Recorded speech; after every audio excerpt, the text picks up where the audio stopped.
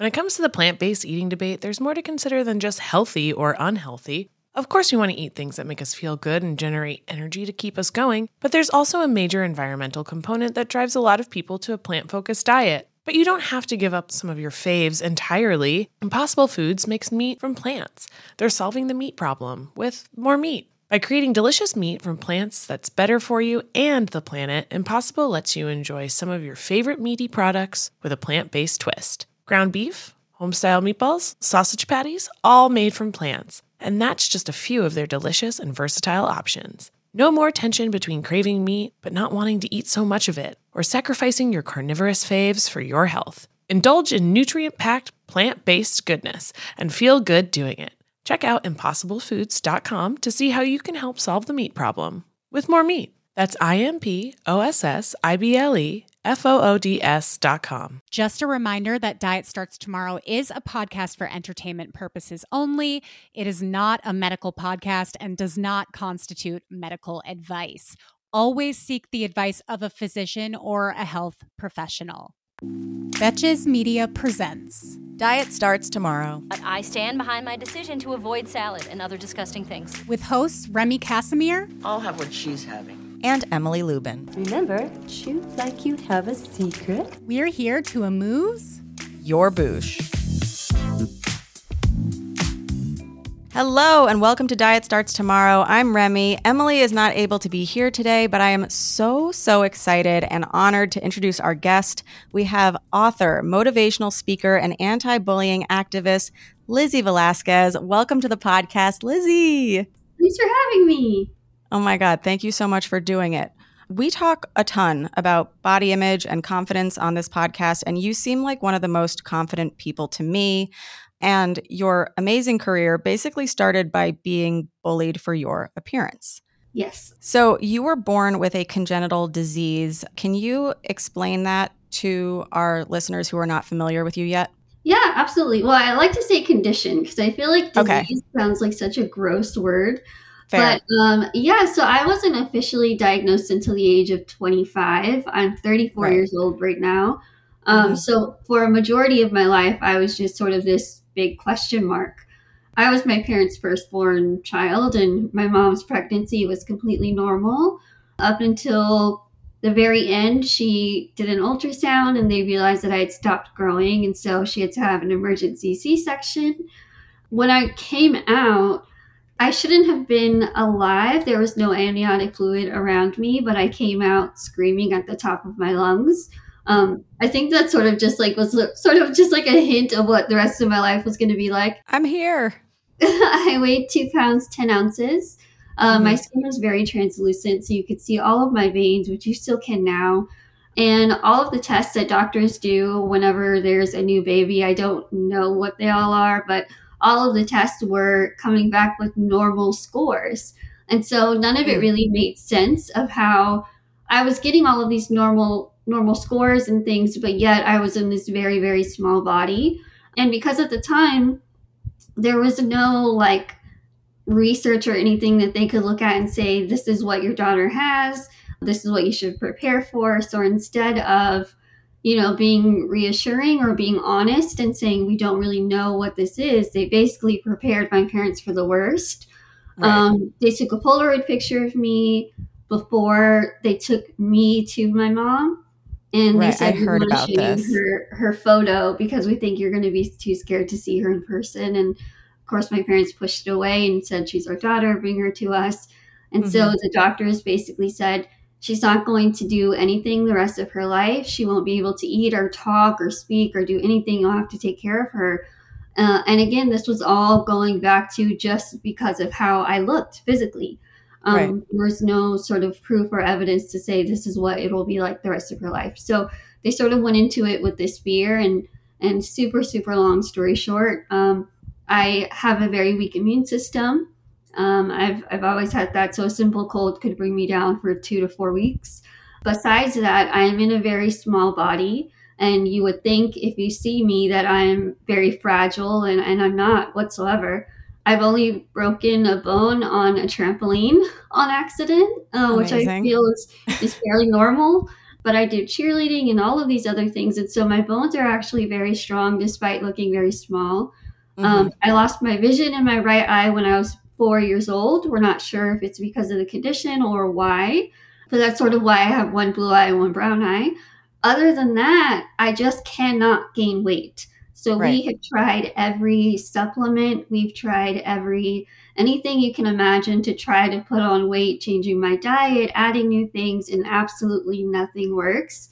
And so we've come to the conclusion that it is part of my diagnosis, which is neonatal progeroid syndrome. It's made up of two things, lipodystrophy and Marfan's. Lipodystrophy just doesn't allow me to gain weight, so that's something we've known all along. Marfan's, I found out, is fairly new, or is fairly common, but the type that I have is very rare. So it affects your eyes, your bones, and your heart. The heart, of course, being the scariest. So I now run the risk of my aortic valve rupturing. There's a very small chance, if that were to happen, that I would make it to surgery in time to sort of help. But it sounds scary, but I look at it as a way of, at least we know now and we have a game plan. You have a plan, we start seeing signs, and so there's steps to take before that hopefully never happens. For sure. But yeah, so basically I'm just in a body that can't gain weight and looks fairly different from other people. Right. And you mentioned in your TED Talk, you kind of joked about it, that you're like, a lot of people would want it to be difficult to gain weight. And there's a word that you mentioned you have this great documentary called A Braveheart. And I don't know if I'm allowed to say it, but it's a word that a lot of people would like to be called. And you say that you're not into it. Do you mind if I say it? What is it? Skinny? Oh, yeah, you can say it. Yeah. So you're not a huge fan of the word skinny. And can you just explain that to any listeners who might be like, why? Yeah, I mean, I think there's certain words that anyone sort of has a weird reaction to or a negative reaction to. And I think for me, it's mostly because it was used in such a negative way for a majority of my life. And so for some people, a majority of people, I think saying, oh, you think I'm skinny, or there's that meme or whatever, the thing you think I'm skinny? Yeah. And so a lot of people, like, that's the goal. That's what you want to be. But for me, I was always told, why are you so skinny, or what's wrong with you? And it was always used in a way that was very negative. And so for me, I hear that. And when you're in a body where you cannot physically change it, no matter what you do, and all you want to do is be the opposite of something, when you're told what you don't want to be, you don't want to hear it, and you sort of just grow this weird emotion towards it. So I think that's how I've always felt with that word, is it's just sort of always rubbed me the wrong way. But it's something that I don't blame. If someone tells me it or whatever, it's not like I get mad or anything. It's just sort of have like a, that word. Yeah, no, my mom grew up telling me that she hated being called skinny because it was a derogatory. And I could never understand it. And of course, like, you never want to have somebody comment on your looks in a negative way or in any way at all if you didn't ask for it. Right. There was an article, you did an interview with somebody, and she put out this headline that was like, woman needs to eat every 15 minutes or else she will die. Yeah. That not being true, how did you feel when that came out? I was shocked. I was honestly so shocked, because I did this interview, I guess to back up a little bit, my family and I sort of made this agreement a long time ago that I would start telling my story publicly. And to be completely honest, at first I didn't really feel like I even had a story, because I was raised in such a normal way to where I was just Lizzie. So to be able to really realize, like, oh, I do have a story, I guess, being different is something that other people relate to. And so we sort of agreed that we would, only do things that I felt comfortable with and telling my story. And so I was reached out by a magazine from the UK. And the reporter emailed and just said, we'd love to talk to you, cover your story in our magazine. I said, great. We talked on the phone for almost 2 hours. It was a very, very, very long interview. Yeah. And the entire time, it was just a normal conversation. And so once the article came out and the headline was "Girl must eat every 15 minutes or she'll die," my first thought was sort of like, I survived our phone call over 2 hours, and you never heard me eat or open up anything. And so that right away was just like my first thought of like, what? How did this bad even journalism? come out? Yeah, and so I think that was my first time to learn what going viral means. Which oddly, I guess back then it was more in a physical way because it was an actual magazine.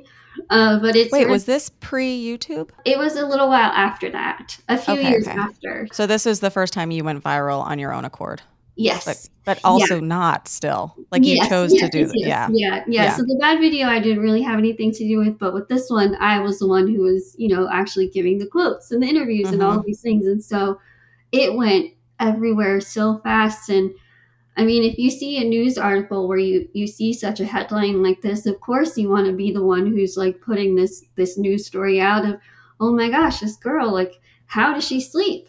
How much is her grocery bill? She has to eat every 15 minutes. Yeah, so it'd be so expensive. Unbelievable. And you don't have to eat every 15 minutes. You like eating. I do. And we talk about like the culture around eating in families, and your family sounds wonderful. How were they with food and eating? Like, was dieting ever discussed? Were people's bodies ever talked about? I come from I'm Hispanic, and so I come from very, very large Hispanic families, and food is just a part of our culture. And so it's always been something that's, when you have the smallest of events, that's not even a party, there's a lot of food. And so it's always been like that. But it's never been where it's been a big topic of where someone is like talking about your body size or you're eating too much. It's never really been like that. Not even not just my immediate family, but my extended family as well. It's never really been a big topic. I know it's a thing that's very common, but in our family, it just really wasn't a thing. But I have a very, very small stomach. And so I eat and I get full very quickly. And I'm also very, very, very picky. And I have the appetite of a 5-year-old. And so eating like kids' meals is enough for me. But once I'll get full, I give it like an hour and I'm looking for another snack again. And then I get full, and it's sort of this routine, and it's just sort of been normal my whole life. And it's funny because my friends, especially like when I had roommates in college and then afterwards and being an adult, and everyone would get so mad who would live with me because all of my stuff is like not healthy stuff. And everyone wants to eat like the not healthy stuff. And so especially my sister, after she graduated college, she lived with me for a while. I mean, this big pantry, and in the pantry was like my side of like kid food and then her side of like super healthy stuff. So they, like, my family members will try to like diet, but if I'm with them, they can't do it. It's hard. Yeah, no, you've got a lot of Twinkies around. Yeah. What is your favorite thing to eat? It depends. I feel like I go through like these times of like where I'm obsessed with one certain food and I'll eat it until I am disgusted with it.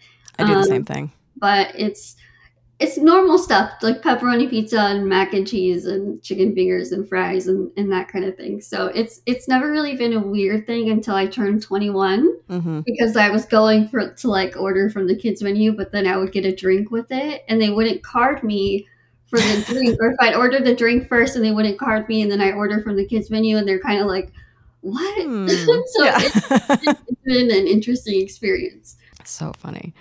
I'm a big kids menu orderer too. I don't think anybody should ever look down on that. Agreed. They're delicious foods.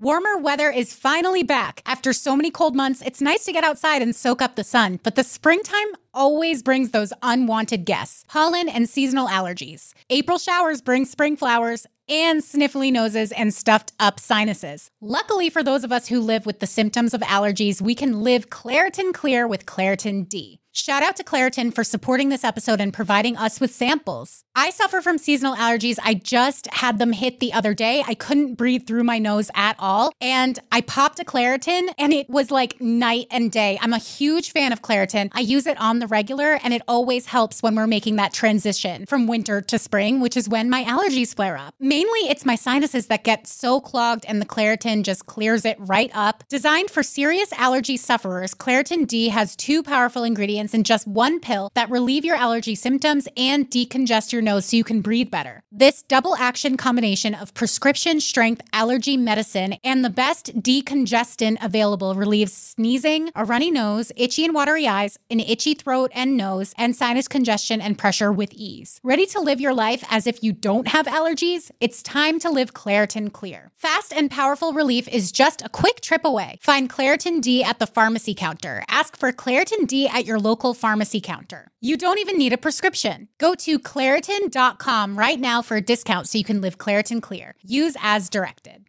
When it comes to the plant-based eating debate, there's more to consider than just healthy or unhealthy. Of course, we want to eat things that make us feel good and generate energy to keep us going, but there's also a major environmental component that drives a lot of people to a plant-focused diet. But you don't have to give up some of your faves entirely. Impossible Foods makes meat from plants. They're solving the meat problem with more meat. By creating delicious meat from plants that's better for you and the planet, Impossible lets you enjoy some of your favorite meaty products with a plant-based twist. Ground beef, home-style meatballs, sausage patties, all made from plants. And that's just a few of their delicious and versatile options. No more tension between craving meat but not wanting to eat so much of it, or sacrificing your carnivorous faves for your health. Indulge in nutrient-packed, plant-based goodness and feel good doing it. Check out impossiblefoods.com to see how you can help solve the meat problem with more meat. That's IMPOSSIBLEFOODS.com. So you do a lot of activism when it comes to anti-bullying. What were your earliest experiences with bullying? I think the first time was really kindergarten. When I was introduced to bullying, and you're 5 years old, and so I have to remember that I had this, 5-year-old mentality to where I didn't really understand what it was. But looking back now as an adult, I can see it. But one of the biggest things that I loved what my parents did was they never sent me into school or into anywhere I went with a sense of fear. So I never went in with, oh my gosh, other kids are going to, make fun of me or be afraid of me or not know what to say to me. And so even though I know they probably had all of those feelings as parents, they never instilled it in me. So I went in with a sense of excitement. And so it was a lot more confusion when I did encounter it, because it didn't make sense to me, because I, had this great family to where I had all these friends and, friends at church. And so all of these things was just normal. So why isn't that happening here at school? Mm-hmm.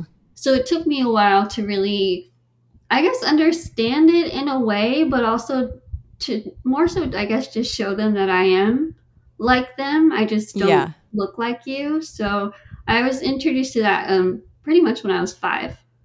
And it was mostly exclusion, or were people saying things to your face or just behind your back? All of the above, honestly. Okay. It was also very different because, you don't stay in the one classroom the whole day, and you're walking in a line in the hallway and passing other kids in other grades, or, sitting in the cafeteria, which I always hated because other older kids were always there. And when you're sitting in one place and everyone's there and they can just see you from their table or when they're leaving, that was always very hard for me. Yeah. And I love when you went to middle school, I think it was one of your parents encouraged you to go to the front of the class and introduce yourself. Yeah. And I think in the doc, it was everybody wanted to be your friend after that. Because I think if people see a person that they think looks different, they assume that they are different all around. Mm-hmm. And then hearing you speak and being oh, this is a fun, cool kid, they all rush to want to chat with you.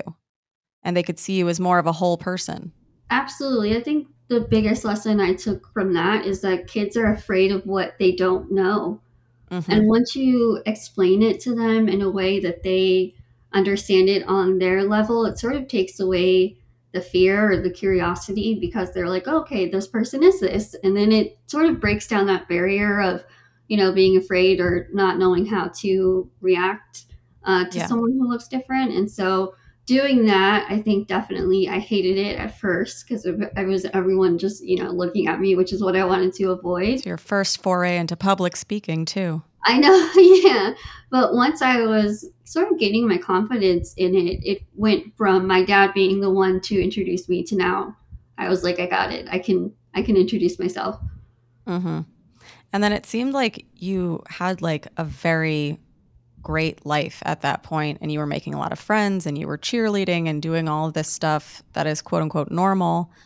And then something happened when you were 17, which is when I was first introduced to you, and I didn't realize that you were only 17 then.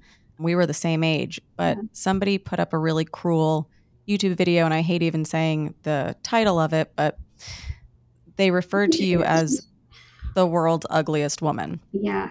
Which now looking back on it, I'm like, she wasn't even a woman yet. Like, this is so unkind to do to anybody, but especially somebody who's not an adult. Yeah. Well, I mean, what makes it even worse is I found it when I was 17, but the video that they posted was when I was 13. Yeah. So I had, again, myself and my parents agreed that we had been reached out to from the Maury show. I don't know if you know that show. But it was a good episode, not like their drama episodes. Yeah. But the episode was called "I'm Just a Kid, Please Don't Stare," and it was it was myself and other kids who looked different, and so it was my first time to really tell my story in a really big way. So I went on, told my story. Everything was great at the time. I was 13. I was awkward. Everyone is so awkward at that age, but when you're in a body that already looks completely different, I had braces, I had really thick glasses.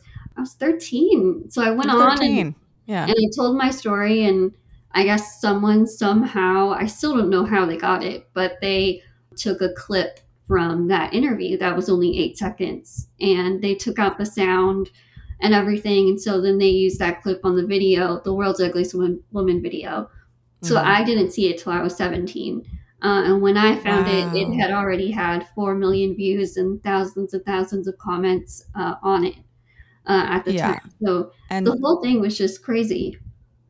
I'm glad that you were protected from it, though, for such a long time so you could live happily.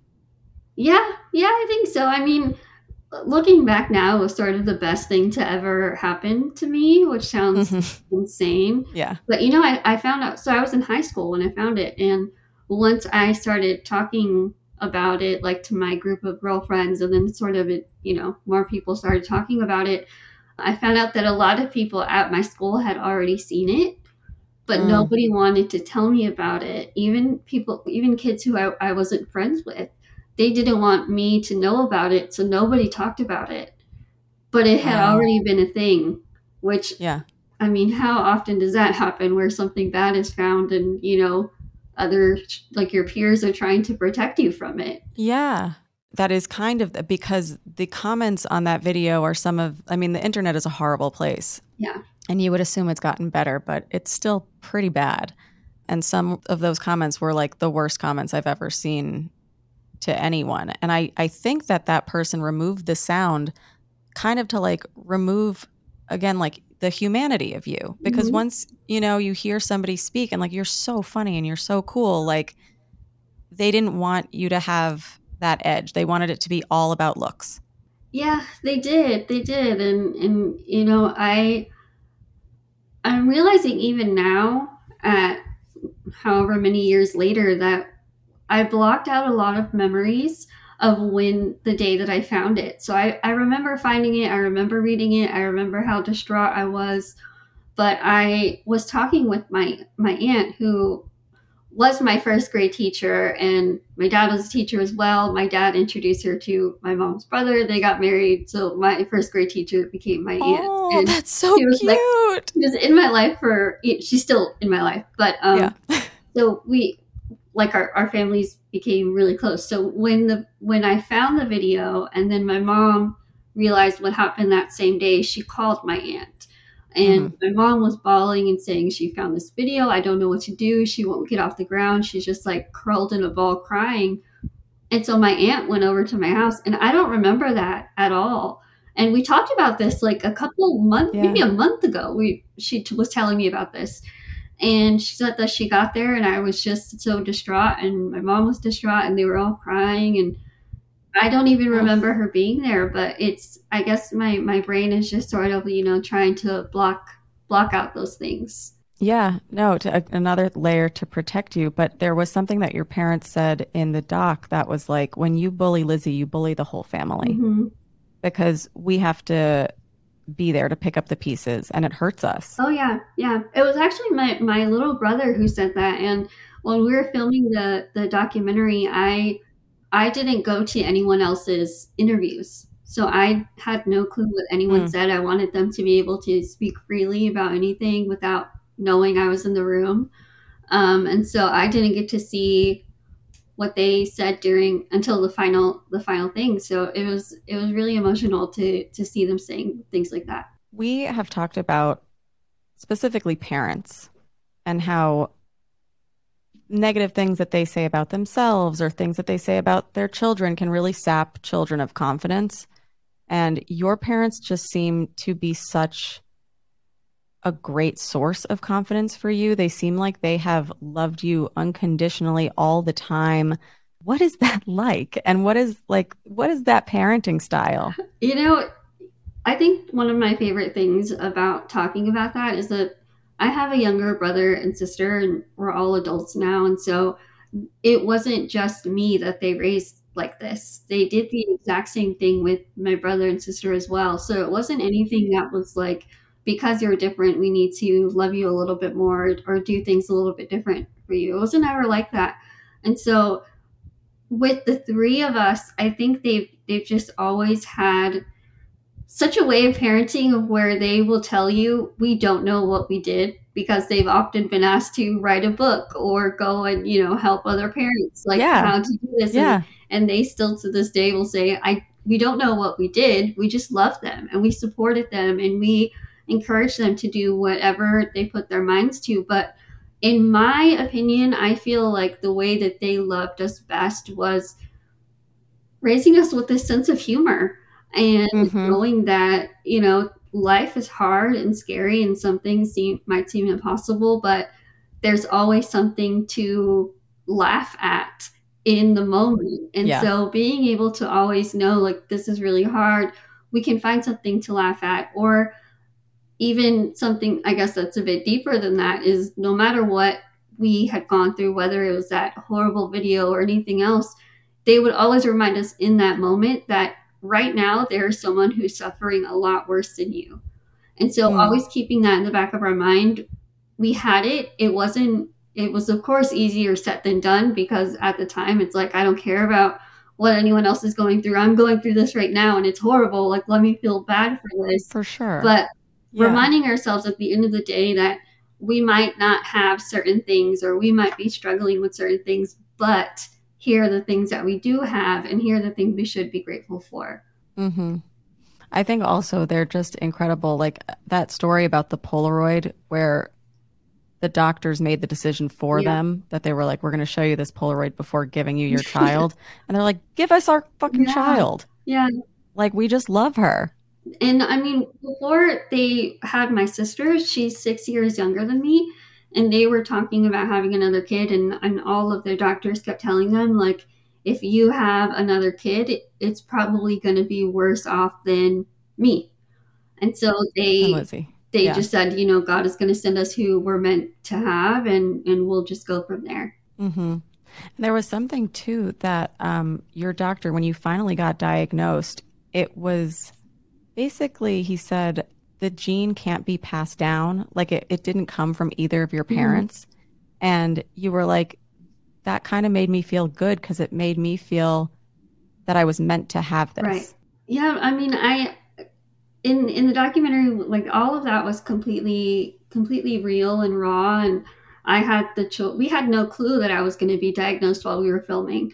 And so I had the That's option crazy. to include it, or or if I didn't have to and I could just, let it go. But I knew right away that I wanted to include it. And so all of that was just such a really big bag of emotions, because when you're a question mark for 25 years and out of the blue you get a call that's like, hey, I have your answers, come hear them. It's scary, and it's, I built my identity around being the girl who can't gain weight. And so I had all of these internal fears and, all this stuff going on. But we went and heard the diagnosis. And when my mom started crying and saying that she had always thought it was her fault, meaning she thought that she passed this on to me, that she has held such guilt or whatever those feelings were for so long, made me feel so bad. So I never knew that. But hearing that, it was nobody, it was my mom and my dad didn't, and I hate saying do this to me because that sounds bad, but they didn't pass this on to me. And so there was, in some odd way, I was meant to live this life. Yeah. No, they passed down humor. Yeah. And unconditional love. Yeah, absolutely. This episode is brought to you by Nuuly. Have you ever felt that fast fashion ick, but can't always find the super high-end stuff? I have a solution for you, Nuuly. Nuuly has everything you need to bring your closet up to speed for this season without breaking the bank. Free your closet of impulse purchases and skip the buyer's remorse by renting instead. Nuuly is a subscription clothing rental service. For just $98 a month, you get your choice of any 6 styles each month. Access to thousands of styles from more than 400 brands. There are no fees, late fees, damage fees, or fees to pause or cancel. They also have inclusive sizing, up to 5X, as well as petite and maternity. And you always have the option to buy what you love. I love Nuuly. I've rented so many cute things from there, and I've even made a few purchases from there, and they're always spot on. They have so many brands that I honestly could never afford in real life, so it's great to be able to rent them. Nuuly is a great value at $98 a month for any 6 styles, but right now, you can get $20 off your first month of Nuuly when you sign up with the code DST20. Just go to Nuuly, that's NUULY.com, and enter the code DST20 and sign up to get $20 off your first month. That's NUULY.com, Nuuly with 2 U's, with code DST20. Nuuly subscription clothing rental. Change your clothes. In the market for investment-worthy bags, watches, and fine jewelry, Rebag is the answer. Rebag is a luxury resale platform where each piece is carefully inspected by experts to ensure quality and authenticity. Use Rebag to buy and sell finds from the world's top brands, including Louis Vuitton, Chanel, and Cartier. Head to Rebag.com and get up to 15% off your first purchase as a member with code REBAGNEW. Shop today at Rebag.com. That's REBAG.com. And use promo code REBAGNEW for up to 15% off your first purchase as a member. There is a new TikTok trend that I had never seen until I was stalking your page earlier today. And I was saying before, we would hope that the internet has gotten better. Yeah. This trend, it's basically parents pretending that they are FaceTiming with their child's new teacher with the child, and then they put a photo of someone that they deem unattractive or scary. Yes. And you stumbled upon the trend before being included in it yourself. What do you think parents are saying to their kids by doing stuff like this? Well, I had initially seen the trend in 2020, and I had just gotten on TikTok, and I was one of those people that was so against it. And then the pandemic came, and I was like, sign me up. Same. So I went on it. I'd seen the trend, so I knew of it. And I knew as soon as I saw it, I knew my photo was going to be used at some point, just from everything I've gone through online. And unfortunately, there was one night that I was up late scrolling and saw the video of a mom showing with one of my photos. And she was showing her kid the FaceTime and saying, "This is your new teacher," in hopes of the kid reacting in a scared way and not, wanting to be afraid, and then in hopes of the video going viral. And so for me, when parents are doing that, in their mind, they're saying, "This is just a joke. I want Right. to, I'm not being serious. Like, my kid is kind. My kid knows all of these things." And for me, it just brings up so many emotions, because when your photo is being used, you have such a different reaction, because it just feels so hurtful, whether Yeah. it's a joke or not, and whether it's you're showing it to a newborn or a 5-year-old, it still hurts all the same. And having them learn that being afraid of somebody who doesn't look like you is funny is just, to Mhm. me, so dangerous in so many different ways. Totally. It's preparing them for being extremely judgmental. Extremely, extremely. And so I posted about it, and it was like 2 in the morning when I found it, and I was already in bed, and I was like, I have to say something or else I can't sleep. So I got out of bed and basically just said, I need some help sharing this. Like, this is not a good trend. And when I woke up the next day, it went completely viral, and it was all over the place, and it was really great. And so fast forward 2 years later, and recently I see the trend again, because it's Ugh. August and it's a new school year, Back to and school. Yeah. the whole thing is happening all over again. Except this time, it's a little bit different when there's adults that are now wanting Yeah. to say really horrible things about me. Yeah. Not that it's ever okay when it's children, but at least you can give them some grace and be like, Mhm. okay, hurt people hurt people. Maybe Right. somebody has spoken to this kid like that. But when it's an adult and then they're parenting somebody and perpetuating the mistreatment of strangers, it's just very jarring. Oh yeah. I mean, and again, unfortunately, it's something that I'm so used to from my whole life, because Right. even when I was younger, I stopped going to, and still to this day, I don't go to theme parks. I don't go to places. I'm not a big concert goer, because it's a lot of Mm-hmm. people that are there, and I'm sort of stuck in one spot, and it's a lot of people staring.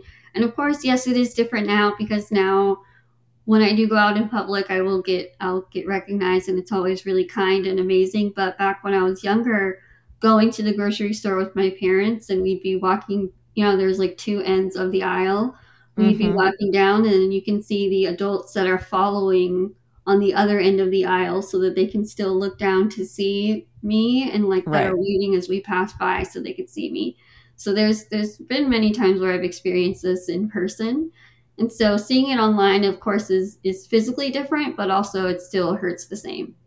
Totally. Yeah. I was going to ask how online bullying or cyberbullying is different from what you experienced in the real world. I think I've built up such a wall when it Mm-hmm. comes to being told horrible things online, and I've built up this wall so high to where I don't ever let anything bad get to me. And my Mm. reaction to that is wanting to not react in a way that's negative, because I know it'll get me nowhere. But to Right. react in a way where it's more of a call to action for other people, that's like, I know what this is like. Here's what I did, to help me get through it. But I'm starting to realize that I have to stop reacting in a way that's benefiting others, and I need to be able to react in a way that's sort of helping me process the words that are being told to me, Mm-hmm. because I'm in a way where I'll read it, and then I just am like, nope, I don't see it, I don't hear it, it can't get to me. But at the end of the day, it's still there, and me not processing these things isn't really helpful to myself or to anyone else. And I realized that recently with the TikTok trend, and this woman who was posting videos and saying all of these things about me, and it was the first time in a very long time that I let what someone online said actually get to me. And Mm. it was like 2 days where I was just crying, and I was so upset, and I couldn't let it Sorry. go. And I just kept replaying it in my head and hearing what she was saying. And I was talking to my best friends, and I'm like, I hate that I let her get to me. I hate that I'm letting this in, because I've been so strong to not let that happen. But now I'm sort of realizing how, like, feeling the way that I feel is valid. And I shouldn't Yeah. feel embarrassed about being upset, because if someone were to call you an it, or Mm-hmm. refer to you as someone that isn't real, of course it's going to hurt. And it's okay that it hurts. But what matters is how I sort of move forward after that. So I think I'm always going to have such a different relationship when it comes to how I react to things that are said to me Mm-hmm. for the rest of my life. I don't think I'll ever stay on the same sort of path with that. Yeah, there was one thing that you said that you were like, I took those comments and I built a ladder, and you moved up and you Yeah. started motivational speaking, and you're a 3-time author at this point. Like, you're a very impressive person. Well, thank you. And yeah, like some of those comments, they are debilitating, but I think you're clearly so resilient as well.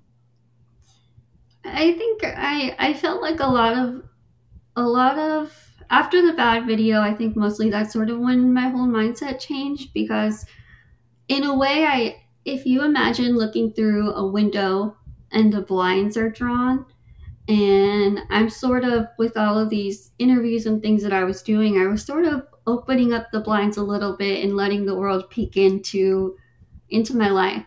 And Mm-hmm. while they were peeking in, they were sort of deciding who I am and who they're going to present me to the rest of the world.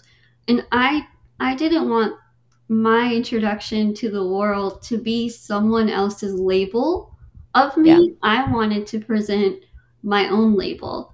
I didn't know what the label was going to say. I didn't know any of the details. I just knew that I want to be the one who's sort of introducing myself.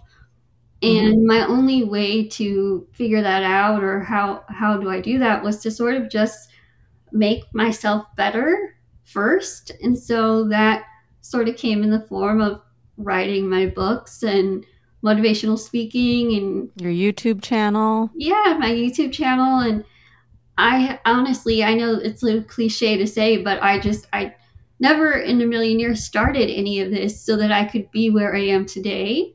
I started Mm-hmm. all of it because I just wanted to show the world, like, I'm not the ugliest girl in the world. I'm not, people aren't going to go Yeah. blind from my ugliness like everyone else was saying. And so I'm so much more than, honestly, this was my thought for a long time. I'm so much more than what I eat and what I don't eat, because Yeah. for so long that was the fascination that so many people had. And I remember once I started, doing this a bit more professionally, and I was having more people on my team, and I would tell them, like, food is off limits. Like, I just don't want to talk about it, because it's not a part of me.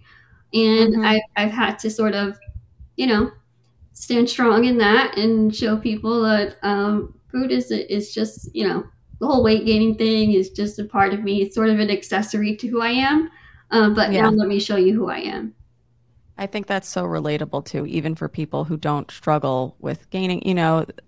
A lot of people have come on here being like, I just don't want to talk about food. I don't want people to comment on what I'm eating. Like, I define myself by other things, which is what your TED Talk culminated in, is like, how do you define yourself? And you're like, not by what I eat. Yeah, yeah. And I think I'm often asked, like, how do you define yourself now? And Mm-hmm.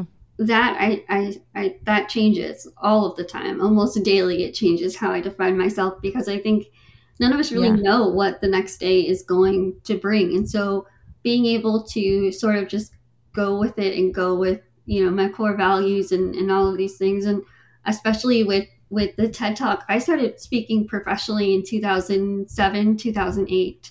And I had no clue what public speaking really was, or that it could be a job. And so I had to really be hands on and teach myself how to do it. I've never really taken a class or anything on it, and just Your taught TED myself Talk is so what good. to do. Thank you. And up until that point, I had, been trying out, like, writing out my speeches and practicing, and, doing all of these things. And I learned very quickly that writing it out or showing videos or photos really messed me up because I was so caught up in, is this working? Am I, saying everything I wanted to say? So finally, I just threw it all out the window and just started talking. I just told myself, winging it. Winging it. Pretend you're talking to your best friend. And so that's exactly what the TED Talk was. And with No way. Yeah, with TED, there's a lot It's of perfect though. Oh, thank you. There's a lot of rules with TED, and I didn't even know what TED was when I got the offer. I thought it was God. because it said TEDx, and I was like, I don't know what this is. And Yeah. I told my dad, and he's like, "Are you kidding? This is a big deal." And so I did it, but with the rules, you have to like really prepare and turn things in. And so I did it, of course. And right before I went on stage, I looked at the girl that I was, planning with, who I had only met in person one time the day before. And I just said, "Do you trust me?" And she said yes. And I said, "Well, I'm going to throw out everything we talked about." And as soon as I said that, they called my name to go up on stage. And she's like freaking out. Yeah, I was like, "All right, I got this. Don't worry." And so when I went up, I have no clue where "how do you define yourself" came from. I've never spoken on that ever. And so I just sort of went with it. And there's a part in the middle where I sort of lose my train of thought. And it's because I was just talking. And yeah, when you were talking about your hair. Yeah, I was just, and there was a group of high school girls right in the front. And so I was able to sort of talk with them and, just bounce off things with them, which was really nice. But I did the talk and I just thought that was fun. It went well. And that was it. And I went home and ordered Chinese food and called it a day. And then oh my God, a couple weeks later, my whole life changed. I always make fun of the marvelous Mrs. Maisel because she goes on stage and just wings it every time. I'm like, nobody does that. Yeah. And now you're telling me that this perfect TED Talk. It happens.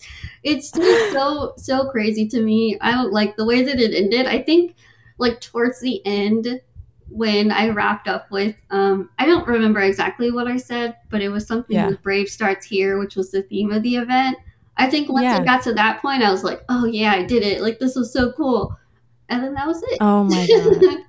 Well, everybody should listen to that talk because it's so, so good. But you mentioned that defining yourself always changes. And I do think that's good. How would you define yourself right now? To be completely honest, I feel like right now, I don't know how I would define myself. And I would never actually say that publicly before, but that's honestly how I see myself right now. I don't know. But that's okay. I'm at a point in that makes me feel really good because at the end of the talk, I was like, I don't know. And now hearing you say that, I'm like, thanks, Lizzie. Yeah, see, it's possible to like fully know who you are, but it's also possible to have no clue. But I think I'm at a point where after my TED Talk, I had all of these opportunities and everything in my life. I was working for 3 years without any time off, straight for 3 years. And everything was so amazing. I finally had time off and things slowed down. Life happened and things were hard and picked myself back up from that. And then now it was sort of like, it's very different when opportunities come to you versus you taking opportunities out into the world yourself. And so there's a lot of fear and there's a lot of, can I do this? Questions that come to mind with different ideas or projects that I want to work on. And so imposter syndrome. Yes. And it's so, especially when you have you've built up this platform online and you feel like I have a responsibility to these people to continue to motivate them. But at the same time, I don't know what I'm doing right now. And learning the power of vulnerability has been a really, really big thing for me lately. And so right now I would say I'm someone who's trying to figure it out. I don't know when or how, but I'm trying right now. Yeah. I think one of the things that defines you to me is your incredible speaking, your humor, your compassion for others, but also your favorite NSYNC member. Joey? Yeah. We are always talking about, we're having a debate, Emily and I, who's not here this week, but she's a big JT guy. I'm a massive JC person. Yeah? And I was listening to some podcast that you were on and you were like, Joey. And I was like, what? Out of left field. I know. I know. What is it about Joey? I don't know. He was just always my favorite. Always my I love favorite. it. I went to their concert. They were my first concert to ever go to. Amazing. Hey, it's Ryan Reynolds, and I'm here with Keith, co-star of my upcoming film, If, only in theaters May 17th. Do you want to tell people the big news? All right, I'll do it. Sign up now and you'll get unlimited for $15 a month and 6 months of Paramount Plus Essential Plan on us. MintMobile.com/switch. Upfront payment of $45 equivalent to $15 per month. Unlimited over 40 gigabytes per month. Face lower speeds. Videos at 480p. Active Mint customers by 531.24 get 6 months of Paramount Plus Essential Plan. Auto renews after 6 months. Offer ends May 31st, 2024. Separate Paramount Plus registration required. Terms and conditions apply if rated PG. Another day is here and you're ready for it. What to wear? Check. Breakfast, lunch, and dinner? Check. Planning for what's next and how to save for it? That's where Bank of America can help. For your financial to-dos, Bank of America has experts ready to help get you closer to your goals. Get started at one of our local financial centers or 24/7 in our mobile banking app. Find a location near you at bankofamerica.com/talktous. What would you like the power to do?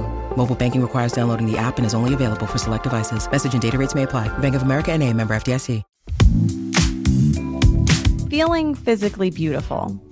I know you must a lot of the times because you are always dressed beautifully. Your hair is always done perfectly. Is that something that helps you feel better, or it's just like, what is your relationship with getting ready?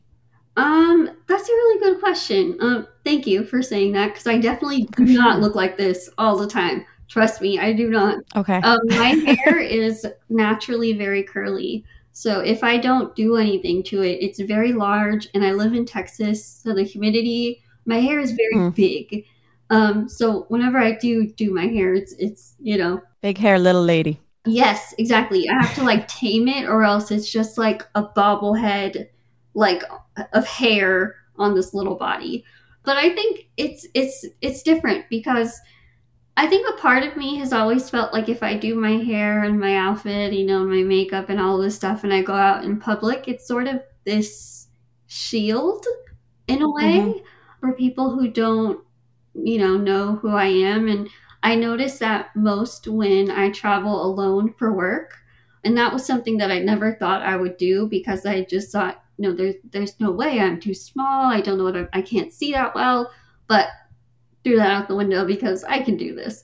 And so now I'm traveling alone. I've definitely realized how different I'm looked at and treated when I'm alone, and versus if somebody else is with me who sort of, has the normal look to them. So I would always try to like make sure I look nice, and in my mind it would help, but in reality it really didn't make any difference, because people were just sort of, staring and doing that kind of thing. But now I've realized that I think I had the mindset for so long, if people are going to look at me, I'm going to give them something to look at. Let's give them something to talk about. Yeah. But now it's like, do I really care? Do I really want to put in the effort? Right. Do I need to look nice at the airport and be uncomfortable? Or do I just want to not do anything? And so now I don't do anything, and I'm just me, and I'm finding the confidence in that, which isn't easy, but I'm definitely on that road to it. But yeah, I mean, I enjoy it. I didn't start wearing makeup till I was in college, and I've had to find different ways to be able to do it, because when you're blind in one eye, you can't see your eye when you're doing your makeup. Right. And so luckily I was blessed with long eyelashes, so I can hold my eyelash, which looks insane, and I hold my eyelash and I can like keep a little crack to where I can see, and then I can do my makeup. Your makeup is always done impeccably. Thank you, which is shocking, because I had to definitely learn your makeup looks different inside under dim lighting than when you go outside in natural lighting. For sure. Is there any part of you ever, like I feel this way sometimes when I'm like doing my hair, doing makeup, or like getting dressed, that I'm like, I'm giving into beauty standards? I don't think so. I don't think so. And honestly, I feel weird saying this, but I don't think so because I don't think I've ever been the beauty standard. I don't feel like I don't think I've ever said that before, but I think that's honestly how I feel. I don't think I've ever been what other people would look at me and say, oh, she's beautiful. I would always feel like there has to be like the but to it. Oh, You know no, what I mean? you have definitely looked stunning to me. Oh, thank you. And my sister always says this, there's an ass for every seat, like beauty's in the eye of the beholder. Yeah. Yeah. For sure. Do you have a favorite physical feature about yourself? I think my eyes. I think for They're so good. long I hated them, which is horrible because I don't know, it's a whole rabbit hole, but I think my eyes, I think I even had a tattooed contact made. Ooh. It was a horrible I didn't even idea. know that was a thing. Oh my God. It was a horrible idea. For me, other people, it might be a great idea. For me, horrible idea. Because Right. the tattooed contact does not move with your eye, Ugh. with your eyeball. It stays looking forward. Oh, that's weird. So if I would like look somewhere else, my tattooed contact was still looking forward, and I decided it would be a great idea to wear this tattooed contact to my high school graduation for the first time. Oh, People are like, Lizzie, you don't look like yourself. girl, I was looking in so many different directions the entire time, and no one was like, let's just go ahead and take this out. Let's just take it out. Yeah. But why can't you do a normal colored contact or no? Well, I'm wearing a contact in the eye I can see out of. I'm wearing a contact right now. But why does it have to be tattooed? Oh, so that I left that part out, the huge part of why it was tattooed. Okay. So that it could look like it could match, I guess. The white and brown. I Since get they're it. two different colors. I think it looks really cool. And I remember when Kate Bosworth came out with 2 different color eyes and we were all like, frothing. Yeah. Is finding clothing difficult for you ever, or you just shop at Brandy Melville? Oh, no. No. Finding clothes is very, very difficult at all times because it has to be very small, but then also like I'm very grateful. This sounds weird, but I'm grateful that like younger kids' clothes are starting to look older because I can like get away with that. I don't like that usually, but I love it for you. Yeah, see, it sounds weird saying it. Yeah. It sounds very strange and inappropriate saying it. But I mean it like for myself because there was a time where it was like, I just need something that's not Velcro. I need something that's not bedazzled. Gonna light up. Anything. My biggest fear would happen. There was a Christmas where I was in mass with my family and this little girl walked in front. She was like 6 or 7 and we were wearing the same skirt. I was not a little kid. Yeah. I was like late teens. Yeah. And I was mortified. Nobody noticed it because I was sitting down, but my family who all noticed it right away and everyone was like hitting me to tell me. So I had to my biggest fear, just wearing the same thing as a 6-year-old. Yeah. We talk about how difficult it is to find clothes for many different body types, and they need to expand sizes and ranges and stuff. They do. It's especially like my pants and stuff is difficult. Finding tops is very difficult because for some reason God was like, Lizzie, you're gonna have 0 body fat, and I'm just gonna give you like boobs for some reason. Because the boobs aren't affected. It makes 0 sense to me. 0 sense to anybody. It just makes 0 sense at all. And I feel like God was like, your life is going to be so hard, but here are 2 things that are going to help you a little bit in life. And good luck finding clothes with those. Well, you do an amazing job at finding clothes. Thank you. Sincerely. And there was one part in the doc where I think you were going to DC and you were feeling really unwell and you were like, I have to keep going because this is so important. And also my outfits are really cute. They were all, I had all of my clothes tailored for that because I wanted to like look nice. And I found like a little blazer that I had tailored and it looks like doll clothes, but I was like, somebody has to see this. Yes, that makes sense. Tailoring is probably a good friend. Yeah, it is. Yeah. You've written several books. One of them is called Choosing Happiness. And I've been recently choosing happiness. I spoke about a deep depression that I had, and then I was like, I need to not do this anymore. Do you think happiness is truly a choice that we can make? And what steps should someone take to increase their happiness despite various hardships they may face? Oh, well, when I wrote Choosing Happiness, I hadn't experienced depression. And so I was writing from the perspective of still being in college, at the time thinking I figured out life, but obviously had not. College brain. Yes. And at the time, everything was sort of playing out the right way. So I was already starting to put my foot in the door of professional speaking, and, everything was sort of going well. So I was like, of course, I'm choosing happiness because this is what's happening. And, my life previously was very difficult. So here's how I did it. But that was sort of like where I was at the time when I wrote it. And so I didn't experience depression until 2020, actually. Oh, I wonder what happened that year. Well, yeah. I actually, now that I think about it, I think I first experienced it more when, right after I stopped filming for my documentary, because it was my TED Talk. And then a month later, I agreed to do the doc. And then we just hit the ground running. And I had graduated college. I was living on my own for the very first time.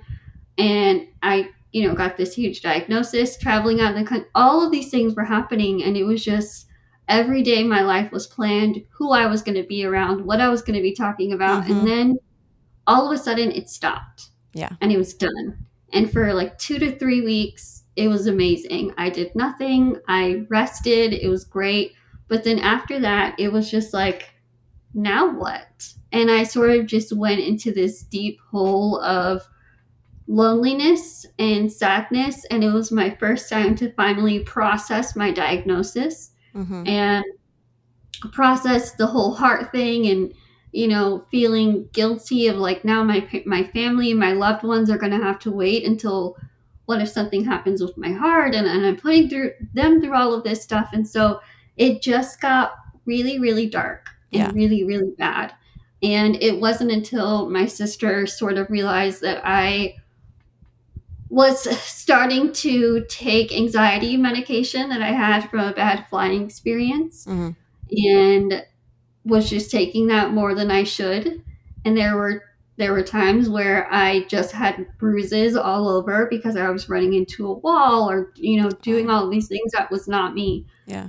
And I did so well with hiding it. And I think the number one thing that kept pulling me back down was I feel so horrible about myself and so lonely, while a movie was literally being edited about my life to be shown in a movie theater. About how positive and amazing you are. Yes. Yeah. And I could look at a bookshelf and see the books that I had written and about like choosing happiness. But here I am behind closed doors and I feel like nothing. And so I look back at that time, and I had such a whole lot of shame around it. And, eventually over time, I picked myself back up from it, and I had this like mini intervention with my family, and something that we all sort of handled together. And again, it came back around, and during the pandemic when I had to physically be alone for almost 2 years because it was very dangerous for me, and the same depression and anxiety came up, and I just was not doing well. And that's a part of the whole reason why I ended up selling my house and moving in with my parents, because I just couldn't be alone anymore. So I think choosing happiness is something that it would be easy to say, yes, it's a choice, and to do it. And I do believe it is a choice, but the reality behind it is so much bigger, and it's so different for everyone, because we all are in a different place with it. But I think to me, it's more of a mindset of, I'm going to choose happiness, but it might look a bit different than stereotypically choosing happiness. Sometimes it's just accepting help. Yes. Yes, those were the hardest 3 words I've ever said in my whole life. I need help. I would rather go back to speak to like 18,000 people, like I've done before, in a heartbeat versus telling one single person I need help. Yeah, it's really tough. Yeah, it's so hard. But then once you do, like the opposite of sadness happen. Like once you let people in, like it's hard to be as depressed when you have other people around. And it just kind of forces you to get up and at least put on a smile for them. And then suddenly you're putting on a smile for yourself as well. Oh, yeah, absolutely. And I think I had so much shame around it, especially recently, just because, again, I look back at everything that I've done and it's so easy to forget that your accomplishments are amazing and they're so great and they're something that you should be proud of, but they're not the sole reason for your happiness. They don't define you. And my happiness shouldn't depend on the things that I've done. Yeah, 100%. Lizzie, thank you so much for being with us here today. You're fantastic. And I think a lot of people will relate to this episode and can benefit from you. I hope so. I think they will. You guys, that's it for today's episode. Be sure to send your questions to dst@betches.com to get them answered. Follow us at Diet Starts Tomorrow on Instagram. If you like this episode, please write us a review. And don't forget to check out our DST merch on shop.betches.com. Rate, review, and subscribe to the show. And then follow me at Remy Casimir. Lizzie, where can they follow you? I'm at Little Lizzie V. Okay, follow Lizzie. And remember, you guys, we're always with you. Through thick and thin. Diet Starts Tomorrow is produced by Sean Kilby, Jorge Morales-Pico, and Eliza Zinn. Editing by Sean Kilby. Social media by Eliza Zinn. Guest booking by Ali Friedlander. Be sure to follow Diet Starts Tomorrow on Instagram, Twitter, and Facebook. And send us your emails to dst@betches.com or your voicemails to 212-287-5650.